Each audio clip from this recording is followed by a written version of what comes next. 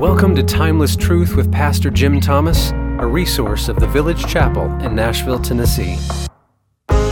This week in our study of the Apostle Paul's letter to the Ephesians, we'll be giving our attention to chapter 5. To find studies on other books of the Bible, you can search our entire sermon library at thevillagechapel.com/resources.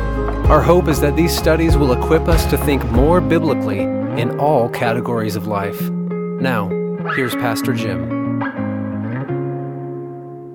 Good day, folks. Pastor Jim Thomas from the Village Chapel here in Nashville, Tennessee, with your daily devotion. We're walking through Ephesians and we're coming to the end of chapter 5. And I got to tell you, this is one of those times where I wish I had an hour, maybe two, maybe a weekend where we could go over some of this material. Let me read the text. I'm going to look at verses 21 through 33. So from kind of the middle of the chapter all the way through to the end.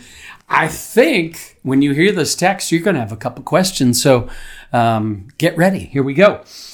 Be subject to one another in the fear of Christ. Wives, be subject to your own husbands as to the Lord. For the husband is the head of the wife, as Christ also is the head of the church, he himself being the Savior of the body. But as the church is subject to Christ, so also the wives ought to be to their husbands in everything.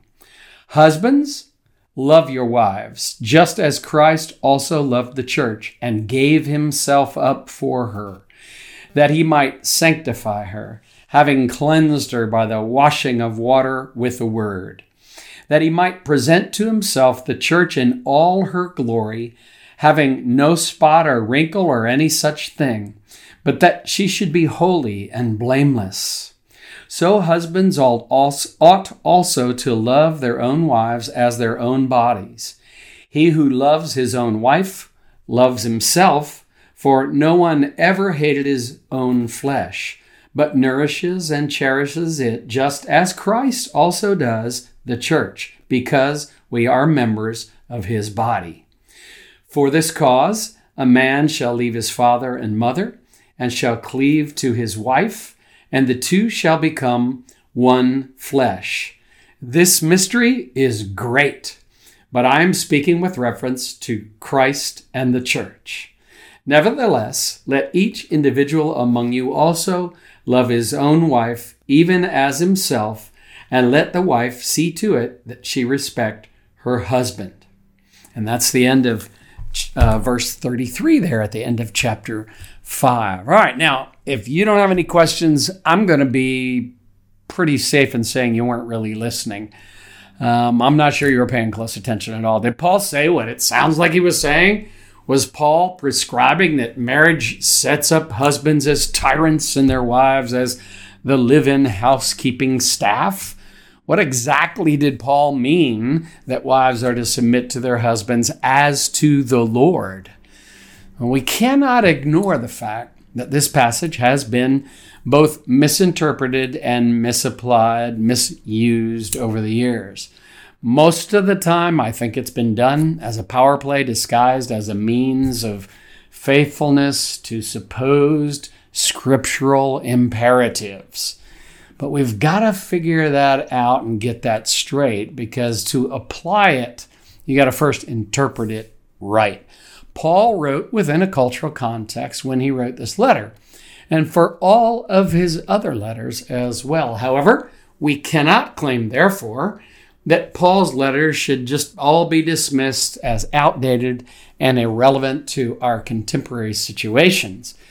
We believe the Word of God contains timeless truths that can apply to our time, to our relationships, to our marriages, and to our families. Let me just articulate a few of those. And I'm going to read also from a couple of other wise, sage-like Bible teachers that I just really respect and who've given a great deal of thought to this passage. So that in a short amount of time that I have, just the 15 or 20 minutes that we have together, hopefully we'll be able to get to the essence of what is here. From my own perspective, as we come to these verses, I think it's always good to remember that Paul did write within a very real space-time cultural context. So to get the timeless truths, We've got to look for godly guidance more than mere rules to follow. I think that happens and leads to a lot of theological mischief and practical mischief in our relationships. We're looking for rules to follow, and so we quickly try to apply this or that Paul says, just one phrase, and we might lift it out of context and then apply it to our own life situation, our own relationships, or worse, to someone else and try and impose that upon them. So I think it's important to begin looking for those timeless truths, the sort of principles behind the guiding principles of Scripture that would have more of a timeless application rather than an immediate rule to follow, a template that I can put over top of everything. And I know as a pastor, every time I talk to couples that are about to get married, one of the first things I have to say to them is that there are some great guidelines in Scripture, but there isn't a template I can sort of give them that will work for every single marriage relationship in our own day and time.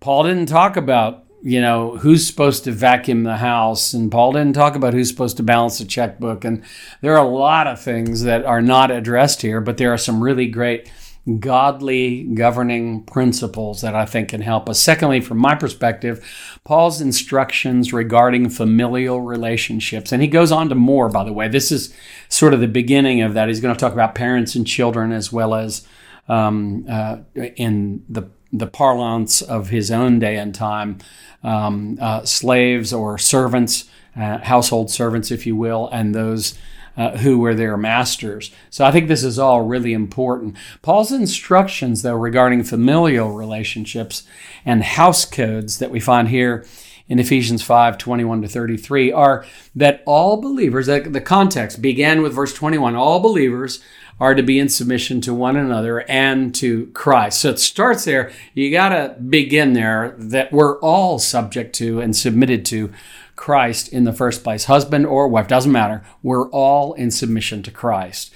And third point I would make is that whenever Christ is preeminent in our thinking like that, it will make us better family members. There's no question, whether we're husbands or wives, and we'll see that even as we move on to the other familial relationships, parents, children. Whenever Christ is first, whenever we keep him preeminent, that makes us better husbands, better wives, better parents, better children, better sons and daughters, whatever you want to call it, all right? Fourthly, I think this passage is a call for Spirit-filled Christian wives to submit to their husbands, and for Spirit-filled Christian husbands to lay down their lives in loving service to their wives, just as, because the comparison is, just as Christ loves the church.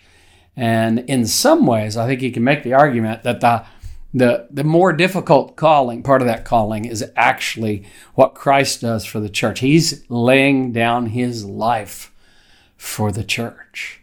And in some ways, and I know that's easier for me to say than perhaps for a woman, but I had a great talk with Kim before I came to do this, and I want you to know she is wise beyond her years, to be sure. We've been married 45 years this year, so we're starting to figure out some of the right questions to ask. I know you thought I was going to say we had the answers, but no, we're starting to learn some of the questions. N.T. Wright has got a brief commentary on the prison letters, Ephesians, Philippians, Colossians, and Philemon. And in his commentary on this particular passage, I thought this was interesting. He said, for Paul to tell wives to be subject to husbands looks to many like an unfortunate social or cultural gaffe. People who cheerfully ignore traditional morality and believe in freedom of expression suddenly become heavily moralistic and say that passages like this are wicked and shouldn't even be read aloud. But as so often when reading the Bible, there's a lot to be said for checking our natural and, let's admit it, our sometimes aggressive attitude to passages that strike us as objectionable, and for thinking through why we react like this and whether we have really understood the passage or not. And I think he's onto something there. The fascinating thing here, N.T. Wright says, is that Paul has a quite different way of going about addressing the problem of gender roles. He insists that the husband should take as his role model not the typical bossy or bullying male of the modern or indeed the ancient stereotype, but rather Jesus himself. But you say Jesus wasn't married. No, but throughout this letter, Paul has spoken of the church as the body of the Messiah or the Christ. And now he produces a new twist from within this theme. The church is the bride of Messiah, the wife of the King. The church became the Messiah's bride, not by being dragged off unwillingly by force, but because he gave himself totally and utterly for her. There was nothing that love could do for the Messiah's people that he did not do. Although the crucifixion plays a central role in Paul's thought in almost every topic, nowhere else outside this passage is it so lyrically described as an act of complete self-abandoning love. Paul, of course, lived in a world where women were not only regarded as lesser beings, but as often as not as impure. Their regular bodily functions were deemed to make them dangerous for a man who wanted to maintain his own purity.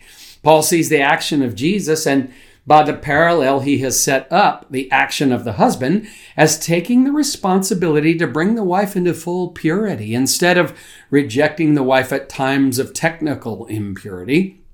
The husband is to cherish and take care of her, to look after her, to let her know at all times that she is loved and valued. If husbands, not least Christian husbands, had even attempted to live up to this wonderful ideal, there would be a lot less grumbling about bossy or bullying men in the world today. Paul assumes, as do most cultures, that there are significant differences between men and women, differences that go far beyond the mere biological and reproductive function. Their relations and roles must therefore be mutually complementary rather than identical. Equality in voting rights and employment opportunities and remuneration, which is still not a reality in many places, should not be taken to imply such identity. And within marriage, the guideline is clear. The husband is to take the lead, though he is to do so fully mindful of the self-sacrificial model which Messiah has provided. As soon as taking the lead becomes bullying or arrogant, the whole thing collapses. Last paragraph from N.T. Wright. If this guideline seems outrageous in today's culture, we should ask ourselves, do our modern societies in which marriage is often a tragedy or a joke really offer a better model of how to do it? Does the specter of broken homes littering modern Western culture indicate that we've got it right and can tell the rest of human history how we finally resolved the battle of the sexes? Or does it indicate that we still need to do some rethinking somewhere? That from N.T. Wright's book, Paul for Everyone. Listen, in the biblical view, submission is not the same as inferiority. I think that's really important. All we need to do is look at Jesus. He submitted himself to the will of the Father. He laid down his life for those he loved. And here all spirit-filled husbands are called upon to be like Jesus, to lay down their lives for their wife. Submission within institutions, whether talking about within marriage as an institution or a citizen of a nation or a member of a church, is good for the order of these institutions. If our desire is to live in peace, we must respect the function and roles that God has set up. So we go back to God's creation design, as the Apostle Paul did when he quoted there from Genesis chapter 2. John Stott, in his commentary on this passage, says authority in biblical usage is not a synonym for tyranny. All those who occupy positions of authority in society are responsible both to God, who has entrusted it to them, and to the person or persons for whose benefit they have been given it. In a word, the biblical concept of authority spells not tyranny, but responsibility. Christ's headship is not about privilege and dominance. It's about self-giving love. The headship of Christ, and therefore of Spirit-filled husbands, expresses servanthood, protection, provision, care, and concern, rather than mere control. And this kind of headship takes up responsibility, rather than demanding the right to have the final say in every little decision or choice. See, marriage is about oneness, as Genesis 2, that Paul quoted, calls it one flesh. And it most certainly was a reference there to the most intimate physical expression of oneness, the sexual relationship designed to be enjoyed within the context of a lifelong marriage covenant of love between a husband and a wife. In marriage, see, I becomes we. Independent becomes interdependent. Each person seeking to enable the other to become more fully who God wants them to be. And one of my favorite books on marriage of all time is Tim and Kathy Keller's book, The Meaning of Marriage. The subtitle, I believe, is Finding Happiness in Your Most Profound Relationship. And I use this quote every time I do a wedding ceremony. These guys so beautifully lived out and wrote about marriage. They said, in sharp contrast with our culture, the Bible teaches that the essence of marriage is a sacrificial commitment to the good of the other. That means that love is more fundamentally action than it is emotion. But in talking this way, there's a danger of falling into the opposite error that characterized many ancient and traditional societies. It is possible to see marriage as merely a social transaction, a way of doing your duty to family, tribe, and society. Traditional societies made the family the ultimate value in life, and so marriage was a mere transaction that helped your family's interest. By contrast, contemporary Western societies, make the individual's happiness the ultimate value, and so marriage becomes primarily an experience of romantic fulfillment. But you see, the Bible sees God as the supreme good, not the individual or the family.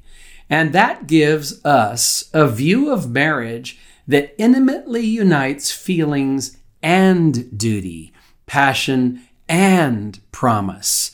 And that's because at the heart of the biblical idea of marriage is the covenant. It's not about self-fulfillment, as the Kellers would point out elsewhere in their book. It's about self-donation. That is, I give away my life to the good of another. And that's really what the Apostle Paul is writing about here in Ephesians chapter 5, verses 21 through 33. The highest good, of course, is the glory of God for any person who's a Christian. And so he begins with that. Let's be subject to one another in the fear of Christ, out of respect for Christ, out of the honor that we want to give and the glory that we want to give to Jesus Christ. We live out our relationships, including this marriage relationship. I really love the book of Ephesians. We got one more chapter to go. I'm so excited about the next chapter.